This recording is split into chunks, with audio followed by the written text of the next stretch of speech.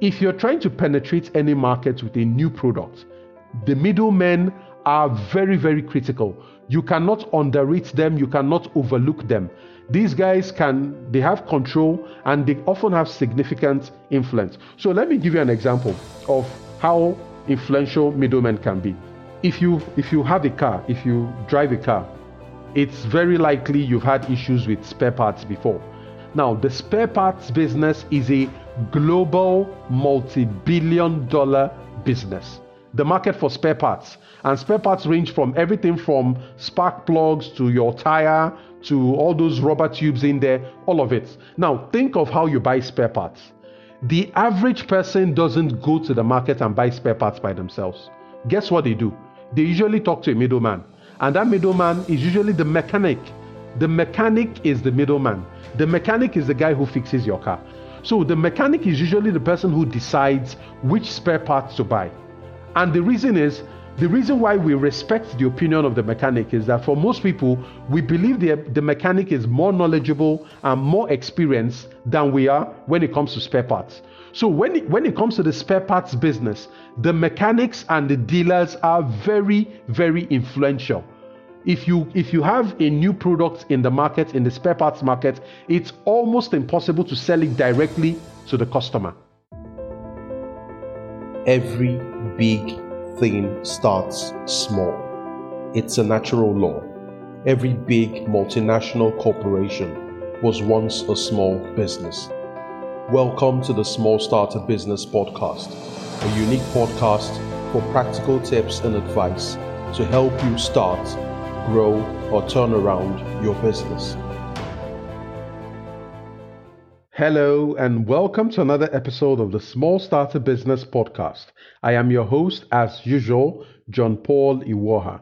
Today's episode promises to be interesting because it concerns a familiar problem, an issue that entrepreneurs usually face when they're about to start a business, or even after they've started a business and they're trying to grow the business. What am I talking about? I'm talking about how to find new customers for a new product, or how to penetrate a market with a new product, right? So the thing is, it's much harder to sell when nobody knows you. You know, when we have all these great ideas about a revolutionary product or an innovative product or a product that doesn't yet exist, that is supposed to fascinate a lot of people, fascinate the market, and make you a lot of money. That's usually how we think, before we are hit with reality. We have all this optimism. We're very positive. We think that the product can sell, and then all of a sudden, it's time for people to buy, and nobody's showing up. So some people have the warped idea that if you have a good product, if you have a fantastic product, customers are going to find you. Customers are going to beat a path to your door, right? It's not entirely true. In fact, it is unlikely to happen that way, right? Because you have a fantastic product doesn't mean that customers are going to find you. In fact, what really happens in reality is that there are many businesses, there are many smart entrepreneurs who have great products, who have fascinating products, who have revolutionary products. But guess what? Nobody knows about them. They are like the world's best kept secrets. What they offer is fantastic. What they offer is far better, than anything that exists currently on the market. But the big problem is nobody knows about these products. And guess what? If nobody knows about you, nobody's going to buy from you. It's simple. That is the harsh reality.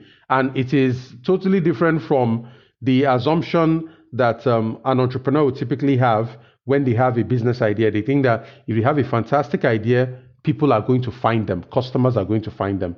Unfortunately, that's not always how it happens in real life. So the truth is, it's much harder to sell when nobody knows you, right? And it's also harder to stand out in the market when there are many competitors. If you're the new guy, it's difficult for you to stand out because people don't know you. They're not familiar with your product, with your services. You haven't earned their loyalty or their attention. They don't know if you have any credibility and stuff like that. So it's very difficult when you're the new guy. or when you have a new product that nobody really knows, right? And then, unfortunately, some people make the mistake of trying to target everybody. So you have a new product out there, and then the thing you start to do is you start to talk to everybody, your friends, your family, people you're just targeting everybody. Now, unfortunately, everybody is not your customer. It all depends on what you're selling. If you're selling water or commodities or consumer goods, everyday consumer goods like toothbrushes, right?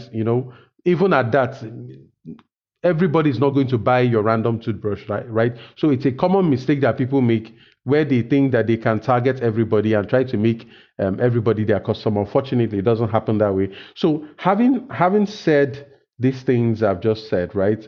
How do you find new customers and penetrate a market with a new product when nobody knows you?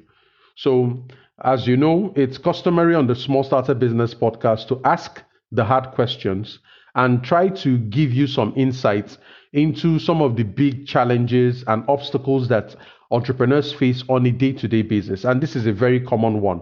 You have put in all your excitement into launching this business. You got a solid office. You've paid for a designer to design your website. Your website is live. You've designed an app. All those glitzy things are now live, right? But then how do you find customers? So that is the important question I want to address with this episode. So there are 5 key questions, that more or less underlie 5 specific strategies that would help you find customers for your new product, or find customers in a new market, or penetrate any market with a new product, right? Now, there are 5 important questions you need to find answers for. And until you find the answers, you're always going to struggle with your new product. So I need you to pay very close attention to the things I'm going to be saying in this episode. Now, the first question you need to ask when you have a new product and you're looking for customers is, who will benefit from this product? And by benefit, I actually mean either of 3 things, right? Who has the problem your product can solve, or who needs your product, or who wants your product? Those are the 3 things who has a problem your product can solve, who has a need your product can meet, who has a desire or a want that your product can meet. Now, the reason why this question is very fundamental is that your friends may buy your new product out of courtesy because they want to encourage you, because they love you, right? Your brother, your sister, your parents can buy, right? But guess what? If they don't really need that product, if it doesn't really solve a problem for them, if it's not something that fits into a desire they have, all those complimentary copies they buy from you will just fizzle out. They will just buy the first time and they may not come back. How you know a real customer is that they come back to buy because that product is relevant to them. So don't be carried away by, some people throw a party to launch the business. There's nothing wrong with that. And then your friends come around and then they make the first orders and you think you're in business. Most times that can be a distraction. They may not be your real customers. And that's because, like I said, your product has to meet a problem, need, or want that a person has for that person to be your customer. So the truth is, you need to find the people who really need your product, people who want your product, people who have a problem that your product can solve, because those are the people who have the strongest motivation to reach for their wallets and pay you money. They have a real reason. They're not doing it because you're their friend or because you're their brother. Those things are not sustainable.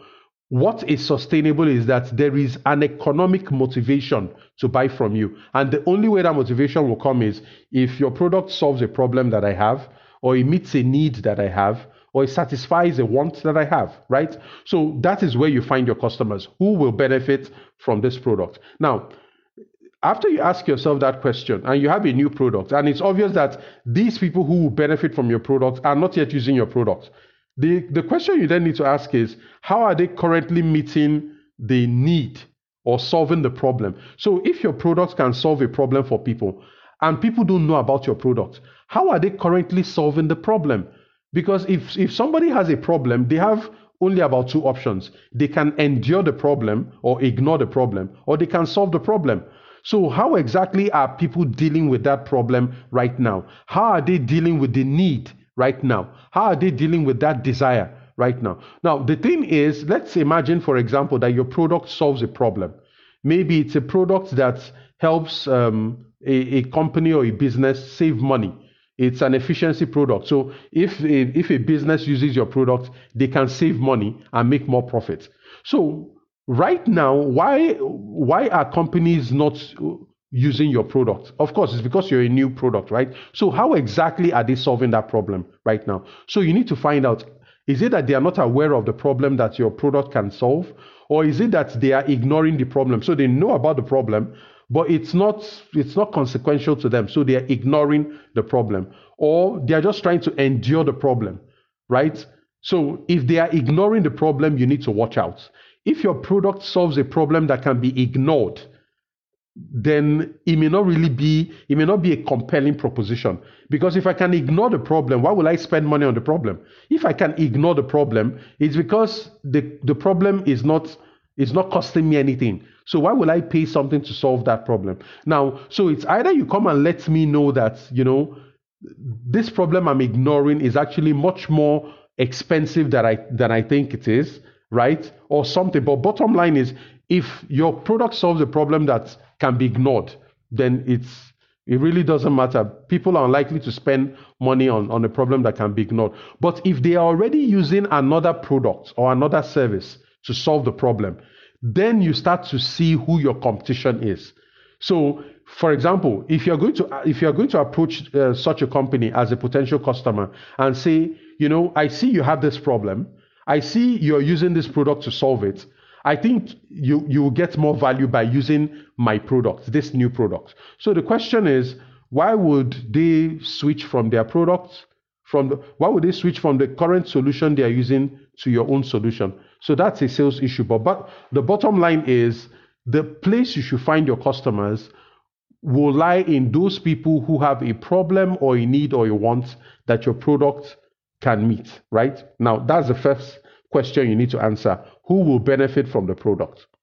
The second question you need to find an answer for is, who already buys something similar to your product, right? Who already buys something similar to your product. Now, sometimes I come across people who say, I have this bright idea for a new product. There's nothing like it on the market. Nobody has created anything like it. Nobody knows it, right? So this product is very unique. I think in the previous episode, I talked about why uniqueness can be a double-edged sword. So uniqueness is not 100% favorable to you. Sometimes uniqueness can be a weakness. And what I mean is this: when it comes to finding customers or selling things to people, familiarity is your friend. When things are familiar, human beings are much more agreeable to familiar things. But when something is not familiar, people tend to be defensive. They tend to look at it as a risky proposition. Sometimes they tend to be afraid. So most people are afraid of things they don't know or understand. So that's why familiarity is your friend. And the reason is, people who already buy, maybe not, they're not buying from you, but they are buying something similar to what you have. People who already buy are more likely to buy from you than people who have never bought. And that's because people who have never bought, they have this thing called resistance. And resistance can be difficult to break down because they are afraid. They haven't tried this thing before. They are afraid of spending money and not getting value in return. So people who have never spent money on something that looks like what you're selling, they are going to be tougher sells. But somebody who is already buying something similar to what you sell, even though they are currently buying from your competitors, that person is easier to sell to than somebody who has never bought before, right? So that's why I said familiarity is your friend. And the reason is this: when somebody is already familiar to a product that looks like yours, something that is similar to yours, it's easy to relate with what you are selling. It's not as difficult as, selling to them than, somebody who hasn't bought before, because the level of explanation you need is going to be far less. The kinds of basic questions and complex questions you're going to be asking will be far less because they have a level of familiarity with what you're selling. But somebody who has never bought before, they need time to think about it. You have to think about the risk, You have to think about credibility. You have to think about trust. Very, very important, right? Not just trusting you as a company, but trust in what your product can deliver. So when it comes to targeting people who already buy something similar to your product, you need to find a compelling reason why they should switch or upgrade to your product. So you find people who are already buying something similar to what you have. It's not exactly what you have, but it's similar. Maybe what they're using solves the same problem or meets the same need or satisfy the same want. So for example, let's say you are in agribusiness and you've come into the market with a new type of animal feed for fish and for poultry. That's for chicken and turkeys, right? So you have a new product in the market and your product is enhanced. The level of nutrients in it's very nutritional, and any farmer who uses your feed will see a higher yield in the meat and the eggs and the weight of the animals that they produce, right? So what I mean in this case is clearly your product is a new product, but then there are farmers already in the market who are using other products. So they are using other products that are similar to what you sell. You sell animal feed. You're not the only person who has animal feed. The only difference is your animal feed is new and is different, but it's similar to what's already on the market. So all you have to do is, who is already buying something similar to yours? You approach the farmers who already use animal feed, and you have to tell them why they need to switch to your feed. Is it that your feed is more affordable? Is it that your feed is higher quality and gives greater value for money? Is it that your feed lasts longer? Is it that your feed gives a certain level of benefit that most other feeds on the market do not give? Right? So you need to tell them why they should leave the current product they're using and switch to your product. So is your product an upgrade, a downgrade, or a switch? You need to tell them why they need to switch. Because the truth is, if what you're selling is the same as what they're already using, then why should they buy from you? Why should they buy from you? There's no point buying from you. And don't forget that these guys already have a habit, and human habits can be difficult to break. They're already used to the people they buy from. They already have relationships with the supplier who supplies them the feed. So it's not that easy to break that relationship and switch over to you. But people will break the relationship if you give them a compelling reason why they should switch. So that's exactly where it is. So instead of looking for new customers or targeting everybody, this second question is about who already buys something similar to your product. And then you go and target them. And when you target them, the case you need to make is why they should use your product and not the products that they are currently using. You need to show how you are different. You need to sell your unique value proposition, because the truth is, if you are not so different from what they currently use, then there's no point switching to you, right? There's no point. Now, the third strategy, which more or less is underpinned by question, is what other products complement yours? So you're in the market, you have a new product, right? Most people don't know about you. They don't know about your product. But your product is unique, is different. It's really good, right? It provides value for money. So one other way you can do it is you find complementary products. And what are complementary products? To explain it in a way you really understand, complementary products are products that people would use before they use your product, or while they are using your product, or after they use your product. Those are complementary products or services. Now, let me explain. Let's say you've come into the market with a new brand of paint. You've come into the market with a new brand of paint. Your paint is different. It has qualities that most other paints in the market do not have. And by paint, I mean paints for painting houses and homes and buildings, right?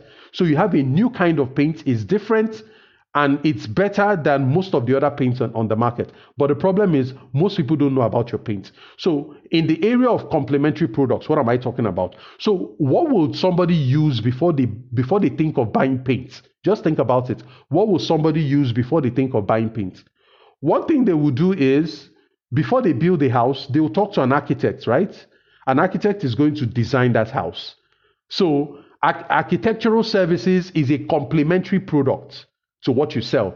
Even though you sell paints, anybody who is an architect provides a complementary service to what you do, even though you are not direct competitors. Because before a person would decide to paint their house, they have to work with an architect to design the house. They have to work with a project engineer, to actually build the house before you then paint the house. So what this would mean is, what if you partner with architectural firms and say, we have an exclusive partnership. I have this new paint on the market. Any of your clients who uses my paint, you get a 5% commission, right? What this does is, from the moment the architect gets a client, they start to pitch to the client about your paint. They tell the client, I have this really good guy, great product, great paint. It's a very new paint. It has these qualities, stuff like that. So the architect ends up selling your product for you, even though the customer has not got to the point where they will need paint. And the only reason why this is happening is that the architect offers a complimentary service to your product, right? So this is an example of a product or service that a potential customer will use before they even think of using your own product. So this is the before. Let me give you another example. In this case, there are products that a customer will use while they are using your product. So they are likely going to use them together. It's like a bread and butter situation. So let's imagine you sell butter. And by butter, I mean industrial butter for bakeries that produce bread and pastries and stuff like that, right? Now, when a customer needs to use butter, let's say it's a bakery business that needs to buy butter, what other products would they likely use with the butter? They will likely use flour, they will use baking soda, they will use sugar, and a couple of other stuff. But let's even say flour, because flour is the main ingredient for baking bread and other stuff. What this then means is, if you find or structure or develop a potential partnership with the people who deal in flour and let them know, while you're selling this flour, if you can send customers my way, you get a 5% commission. And now all of a sudden, this person who sells flour has an incentive and a strong motivation to send customers to you, to recommend customers to you, because there is a reason for them to, because they are a complementary product. And the reason is, if a customer is buying flour, it's likely they will want to buy butter, because you need butter to make bread and cakes and all those pastries, right? So the moment a customer is buying flour, they already have butter on their list. But then what you have done now is that the person who is selling the flour would be chipping it to the customer to say, if you need to buy butter, I know this really good butter, very new on the market, excellent taste, excellent quality. I recommend you buy it from me. You buy it from this guy, right? So that's an example of a complementary product that goes with your product, but then you are not competing. The person who sells flour is in a different business. You sell butter, you're in a different business. You guys are not direct competition, but you're complementary. And that's because anybody who is buying flour very likely has butter on their list. So that's an example of a complementary product that your potential customers, the customers you're looking for, will likely use while they are using your product. Let's now look at another example of a complementary product that customers may use after they use your product. So remember what we're doing here. We're looking for those products and services that the potential customers you're looking for will likely use with your product. So let's look at an example of a product that a customer will use after they use your product. So let's imagine you sell generators, power generators, backup generators, right? What will a customer use after they buy your product? After they buy a generator, what would they use? They will likely need to buy fuel. They will likely need to buy diesel to power the generator. So let's imagine you are a new agent, a new representative for a major generator brand in your country, right? So it's a new generator brand. It's a new product on the market, right? And you're trying to penetrate the market. Now, you will notice that there are these people who supply diesel to people who have generators. And then anybody who has generators is likely thinking of replacing the generator, buying a better generator, something. You need to make them a deal. Can they trade in their old generator for your own, for the new generators that you sell or something? But bottom line is, if you follow the people who sell diesel, they will lead you to the people who have generators. And those people who have generators are your potential customers. So you see exactly what's going on here. We are looking for the touch points. We're looking for those people. We're looking at how your potential customers use your products. We're looking at the products they use before they think of your products, before using your products. We're looking at the products that they use while they are using your products. And we're looking at products that they use after they use your products, the kind of thing. So these are the kinds of things you're looking for. What other products complement yours? So, and the other thing you will notice is these kinds of people that you're looking at, like the examples I gave you, the architects, right? The person who sells flour, and then the people who sell diesel. Because they are not your direct competition, you're going to get a lot of interesting market information from these people. They are not going to be as cagey as your direct competitors. If you approach your direct competitors, they're usually cagey about information. They're usually unwilling to share information with you because they think you will use it against them or use it to best them, right? And that's because you guys are direct competitors. But when you are talking to people who sell complementary products, and you are not in direct competition with these people, so they don't feel cagey, they don't feel threatened, they don't feel it's risky to share information with you. They are going to feel comfortable sharing with you because you guys are not in the same business. You complement yourself, right? So that's an important thing that I want you to keep in mind. Now, so far we've covered 3 questions, and I just want to run through them. The first question is, who will benefit from the product? The second question is, who already buys something similar to your product? The third question is, what other products complement your new products, right? And then now the fourth question is, who can pay for the product? What makes a customer? A customer is somebody who needs what you sell, either because it can solve a problem for them, or because they need it, or because they want it. But that's not all. Needing your product is not enough. Wanting your product is not enough. The other thing a customer needs to have before they can really be your customer is the ability to pay for that stuff, right? Anybody who comes to you and says, I love your product, it's amazing, it really, really solves my problem, it meets my needs, right? But I don't have money to pay for it. That person is not your customer. That person is just a fan, right? But it's not a customer. A customer, what makes a customer different is they can back up their desire for your product with an ability to pay. So it doesn't make any difference if you find people who need your product, they tell you glowing things about your product, they love your product, but then they cannot afford it. That can be a problem because those people are not customers. The only thing that a business needs to survive most times is inflow, sales.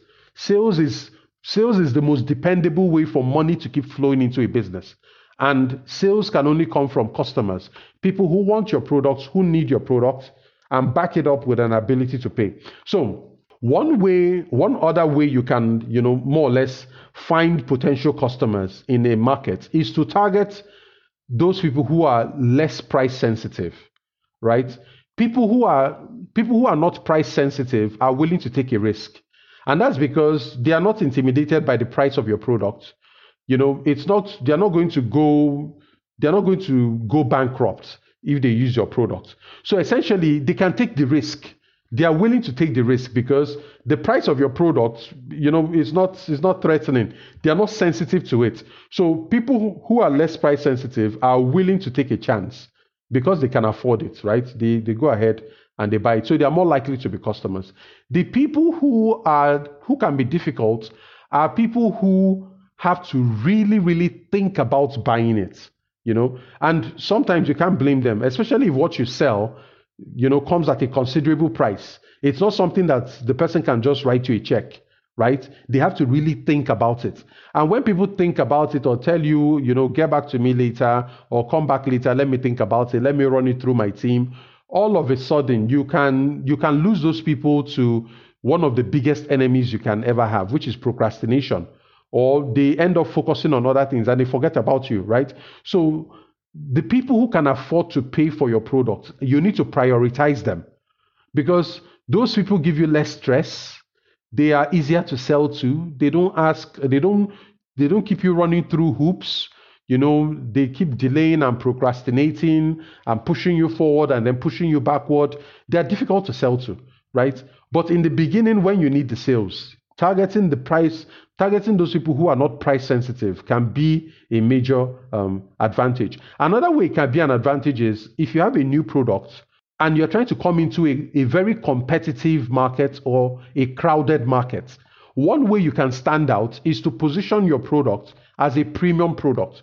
Because if everybody in the market is competing for the same thing, it can be very difficult to compete in that market. And the worst situation is when you find yourself trying to please a potential customer. Don't forget, you are a new person, you're a new player in the market. You're trying to please your potential customers. You're trying to be the nice guy. So you will do anything to get them on your side. And one of the common mistakes people make is to compete on the basis of price. So you tell them, I'll give you a 25% discount. I'll give you a 50% discount. I'll give you a 60% discount because it's a new product, right? Now, if you've listened to one of my previous episodes, right, I talked about why and how discounts can be a double-edged sword, right? Because when you compete only on price, it's a loser's game because that's the easiest thing for your competitors to copy. Your pricing is the weakest form of competitive advantage, in my opinion, because it's the easiest thing for your competitors to copy. Because your competitor can come to the customer and say, why are you not buying our product? And then the customer says, no, this other guy is selling it to me for $95.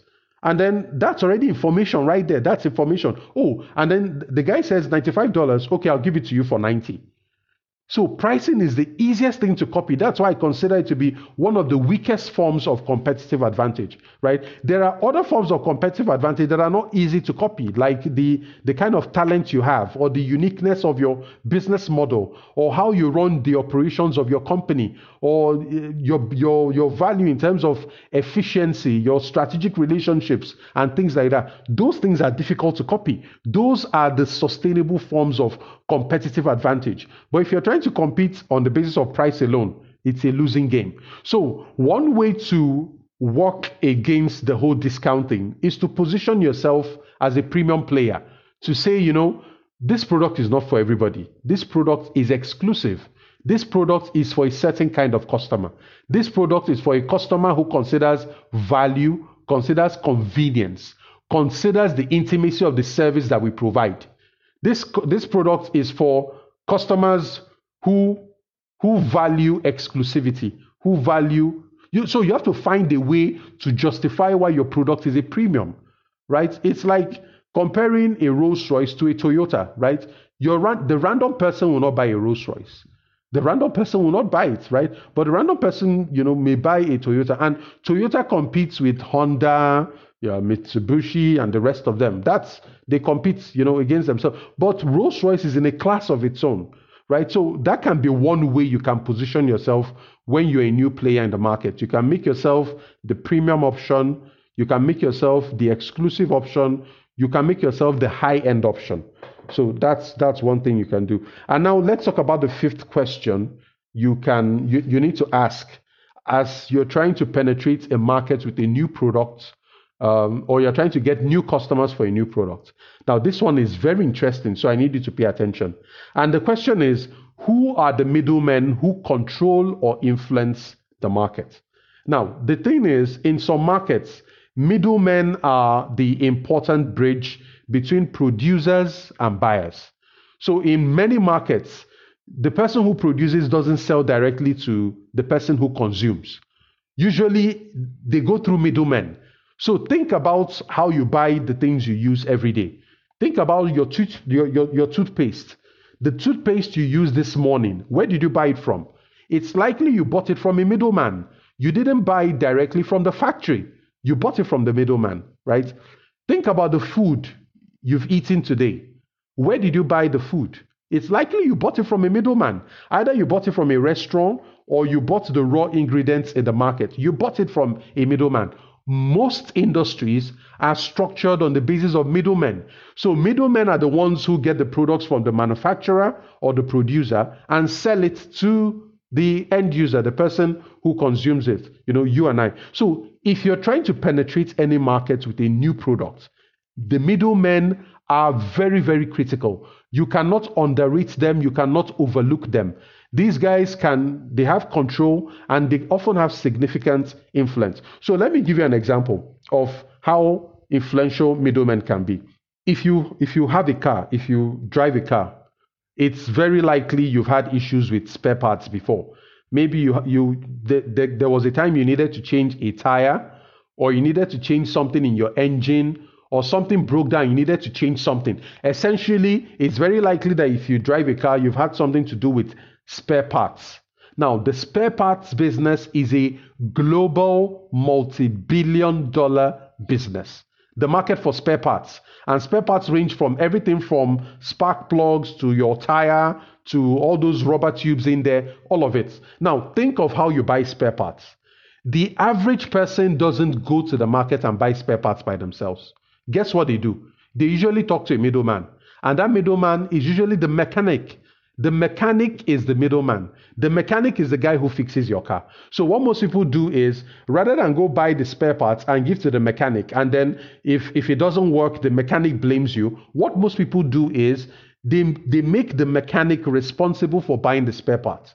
So the mechanic is usually the person who decides which spare parts to buy.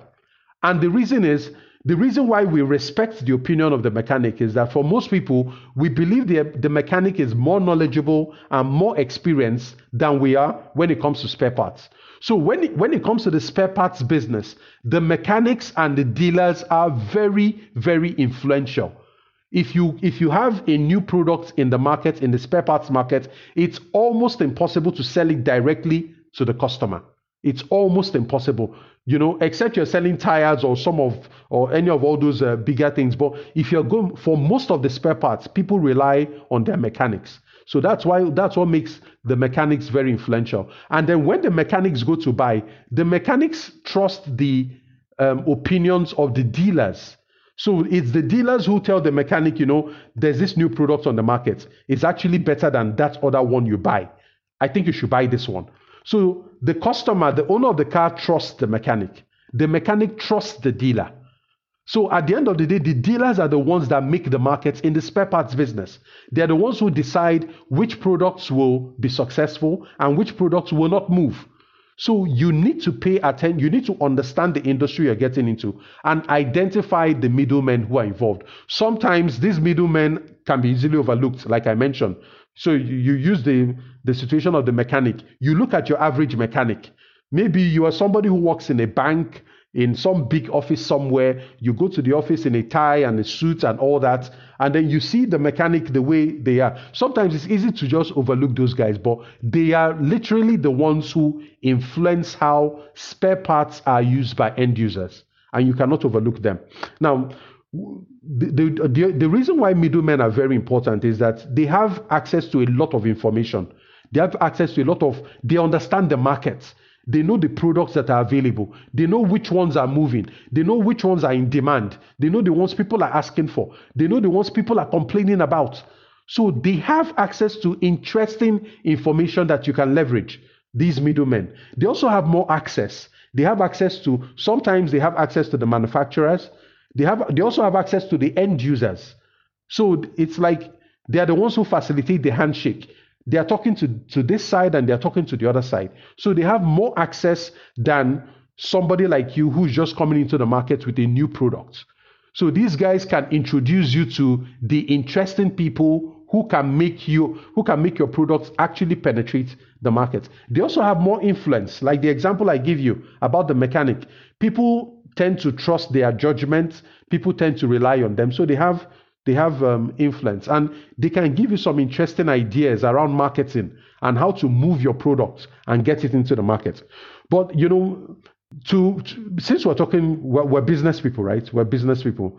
If you're going to work with middlemen, right, you have to make it worth their while. So what's in it for them? So that's why structuring deals is very important. If, for example, you show up in the market and you see that the middlemen are influential, right? How do you encourage and motivate the middleman to focus on your product and not your competitor's product. You need to make them a deal.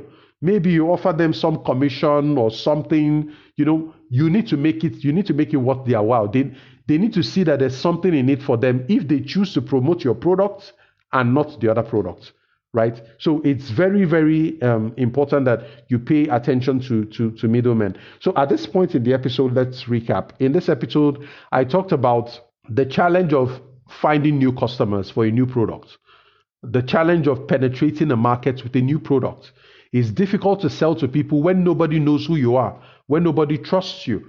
So how do you go about actualizing the dreams you have for that product? And like I mentioned, many entrepreneurs can be very unrealistic when they are at the idea stage. They tend to think that if they have a good product, if they have a fantastic product, that the market will come to them, that the customers will come to them.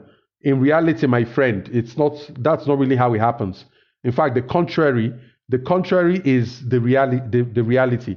You actually have to go to the market and convince people, make a compelling case for why people should actually buy what you have to offer. And that's why in the world today, the worst thing you can ever find is a great product, a fantastic product, a product that has merits, has potential, is better quality, more efficient, more convenient, more affordable than most of the options on the market. But the big problem is most people don't know about this product. They don't know about the product. And guess what? If people don't know about your product, they will not buy from you. It's simple logic. And if people don't buy from you, you're not going to make sales. And guess what? If you don't make sales, there won't be money coming into your business. And then if there's no money coming into your business, it's just a matter of time before you close down. It's that simple. It's just that simple. So that's the premise on which I started this episode. And I shared with you 5 specific questions you need to have answers for if you are serious about successfully penetrating the market with a new product or a new service. The first question is, who will benefit from the product? Who has the problem? Who has the need? Who has the desire that your product can meet? Those are the people who have the economic incentive to open their wallets and buy from you. Forget about the initial excitement on which your friends and family buy from you. Many of those people who buy from you, who are around you, buy it out of courtesy. They are buying it to support you. It's just an initial push, but it's not sustainable. The only sustainable way to keep making sales is to find your real customers. And your real customers are those people who have a problem, a need, or a want that your product can meet. And then the second question you need to have an answer for is, who currently buys something similar to your product? And remember, I mentioned that familiarity is your friend. People who buy something similar are more likely to buy from you than people who have never bought before. When somebody has not bought anything before, the resistance is higher. Their perception of risk is higher. So it's better for you to focus your attention on those people who are buying from your competitors, or those people who are buying something similar to what you have. Those ones are easier to convert. They already have the context. They already have the basic understanding. They are easier to sell to. They are going to ask you much more relevant questions, and they are likely to perceive you as a high risk compared to people who have never really bought that thing before. And then the third question you need to have an answer for is, what other products complement your product? And by complementary, I use some interesting examples to tell you that no product is used in isolation. There are products that a customer will likely use before they use your product. And I gave you the example with the paint thing. I said, imagine you sell paint. What kind of person buys paint? The person who buys paint is somebody who has built a house and they're ready to paint the house. So what will the person use before they think of buying paint? They will need to hire an architect to design the building. They will need to work with an engineer to actually build the structure before they think of paint. So that means you have 2 potential complements to work with. You can start partnering with architectural firms or architects, or you can start partnering with building engineers.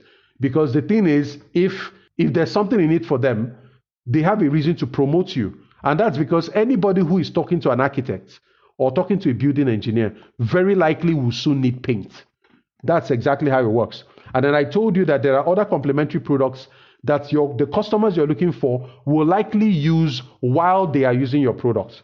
And I use the bakery example. Imagine you sell butter, a new kind of butter for bakeries. Bakeries that bake bread, cakes, and pastries and stuff like that. What other product is going to be used when a customer is using your products? Likely flour, likely sugar, and all the other things for baking. So you start talking to all those other people because they're not direct competitors, right? And that's where you can align. And I also give the example of products that can be used after. So this is like I said, no product is used in isolation. You need to start looking for the complements. And that is where you will find the strategic partners. And then the fourth question is, who can pay for the product? There are two things that make a customer. A customer will benefit from using your product because they have a problem, need, or want that your product can meet. That's the first criterion. The second criterion is that a customer has the ability to pay. So what do you call a person who loves your product, likes your product, but doesn't have money for the product? That person is a fan. And fans are good. They have marketing value. They have the potential to help you find real customers. But the thing is, until a fan pays money, they cannot support your business financially. And if we're going to prioritize, we need to prioritize your customers over your fans, because it's your customers that keep your business alive. The fans are good, but it's the customers that keep your business alive. They are the ones who actually pay the money that runs the business. So you need to find who can pay for the product. And then the fifth question you need to ask is, who are the middlemen who control or influence the market? In some markets, middlemen are very powerful. They might not look like it. They may act like they are very modest. They may look like they don't get it, but these guys can be very powerful. And I give you the example of the mechanic. You know, mechanics are very influential in the multi-billion-dollar spare parts industry. Why? Because the people who actually use the spare parts depend on the mechanic's advice, and they actually depend on the mechanic to actually go choose the spare part and buy the spare part. That's a lot of influence. So if you work, and I also told you that most of the products you use is unlikely you bought it from the producer. Most of the things we use on the consumer level, we buy from middlemen. Those middlemen may be supermarkets, they might be street vendors, they might be a supplier, distributor, but they are all middlemen, right? So if you have a new product on the market, you need to go seek out these middlemen. So at this point in the episode, let's talk about our partner, Queza. Queza, Quueza, is doing really interesting stuff for small and medium-sized businesses on the African continent. It can be very limiting when you have an interesting product, but you are limited by your location. Maybe you are from a small country, or maybe you've exhausted the potential in your country and you're looking for opportunities to sell your products in other markets. Now, the possibility of selling your products in other markets can come with several interesting benefits. One is you can earn in foreign exchange because you are now exporting.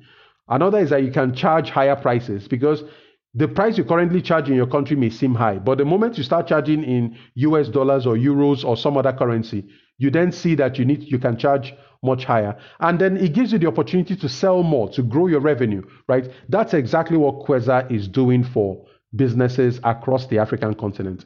Queza has opened the door to cross-border trade. So you now have entrepreneurs in one African country who can sell to customers in another African country. We're seeing people sell products from Ghana to customers in Kenya. We're seeing customers in Nigeria. We're seeing merchants in Nigeria sell products to their customers in South Africa. And they're also selling to customers in the US and in Europe and in Canada. So this is really exciting stuff. You need to go check out Queza if you sell products and if you're looking for interesting products to more or less browse and look at what is available. So if you're a merchant, if you're a small or mid-sized business and you're interested in cross-border trade, either selling to other African countries or to countries outside of Africa, go to the Play Store or the App Store and download the Queza app. It's called Queza Seller app.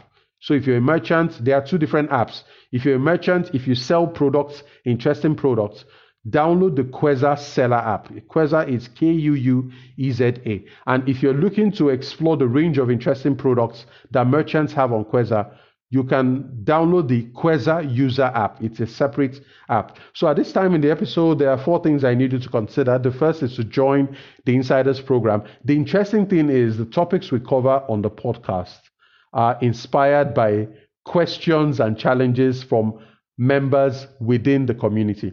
So I have a very interesting job. In fact, I think I have the most interesting job in the world. And that's because I get to listen a lot to problems, business problems. Business problems excite me, they fascinate me, and they stimulate me because when you're so used to, I've been dealing with business problems now for more than a decade in several different industries. And the interesting thing there is that it's very fulfilling to see what happens when you unlock opportunity for somebody in their business. So, for example, we might have a member who is facing a problem with their sales, or they're trying to look for strategic partners, or for example, the very person we were discussing this with who is trying to introduce a new product into a new market, right? These are the kinds of conversations that we have. If you want to have a direct relationship, you have direct questions, I am always flooded with emails. So the only people I can actually respond to are our members in the Insiders. And if you have questions, you have ideas you want to share, you are going through challenges that are costing you money, wasting your time, or your business is at the point where you need to get to the next level, either because you need to raise capital or you need to develop a turnaround strategy or something, you belong to the Insiders program. And I can't wait to have you join our community of entrepreneurs who come from over 20 different countries. They are building businesses in different industries. We learn from each other, opportunities for networking and stuff like that. Check us out at smallstarter.com/insiders. Again, it is smallstarter.com/insiders. The second thing I need you to do is to tell your friends about this podcast. The insights, the knowledge, the information you get from this podcast is top rate, right? And you're not being charged for this. All you just have to do is learn and apply. So all I'm asking for in return is that you tell your friends about the Small Starter Business Podcast. They Google it, Google the Small Starter Business Podcast, and we're right up there. They can listen to all our previous episodes. Essentially, they can enrich themselves and help themselves because we live in the information age. But guess what?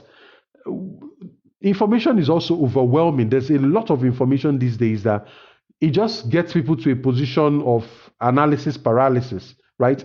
So that's why we keep things easy for you on the Small Starter Business Podcast. We attack the issues head on. I give you practical advice you can start implementing today. This is not theoretical stuff, right? You can start implementing them today and start getting results for your business. Why is this important?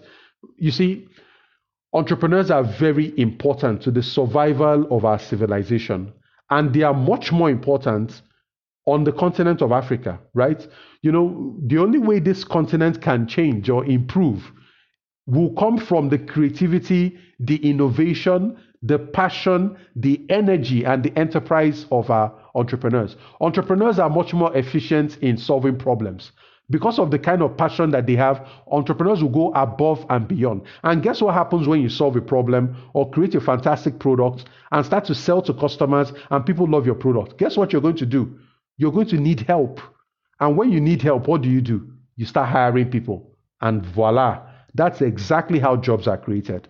Jobs are created because entrepreneurs need help. And I want you to need help.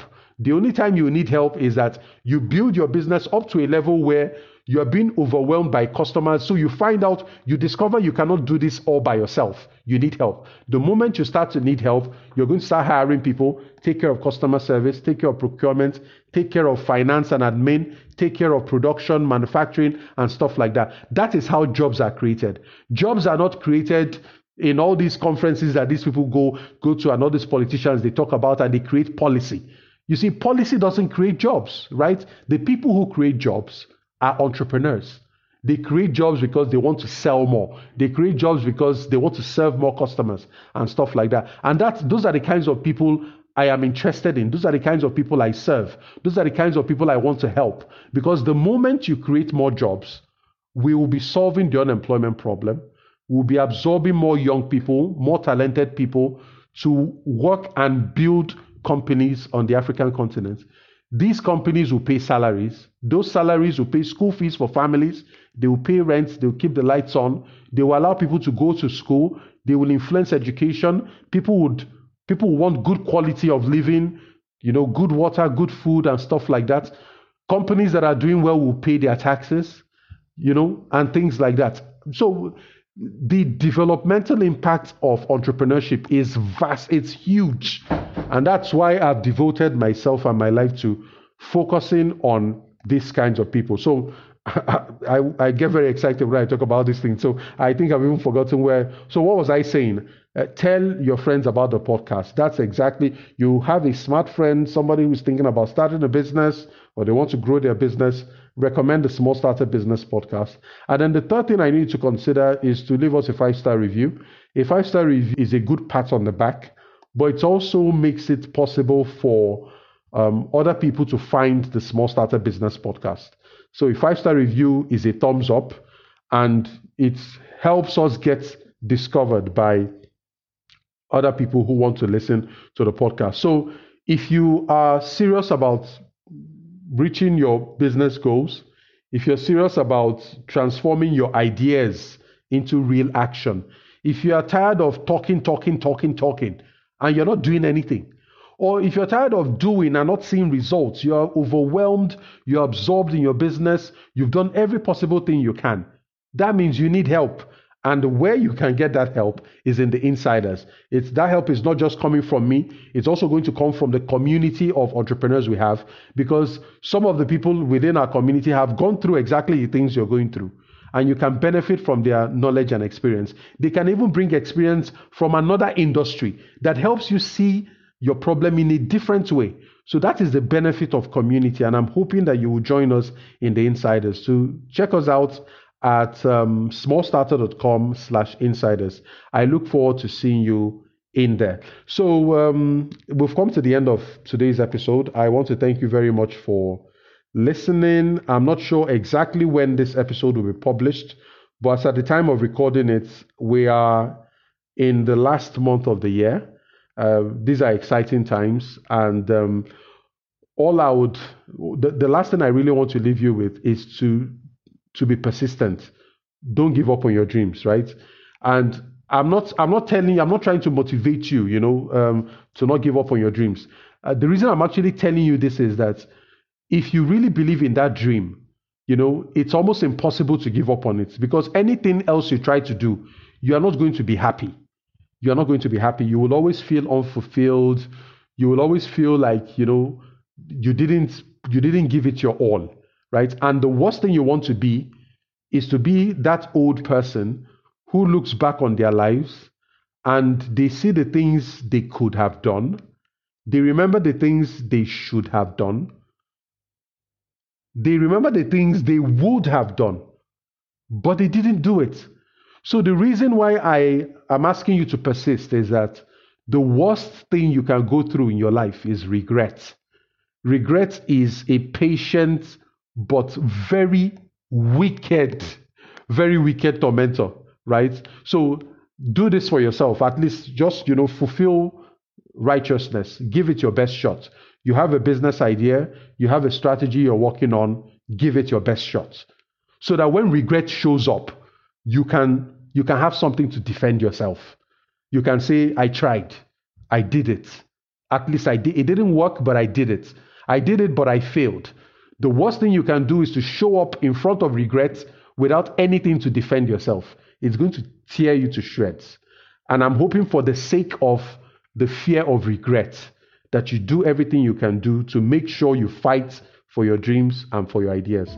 Until the very next episode, cheers. Bye-bye. I hope you enjoyed this episode of the Small Starter Business Podcast. To take our free business courses or join one of our signature programs for special entrepreneurs like you, head over to smallstarter.com to join our private community. See you inside.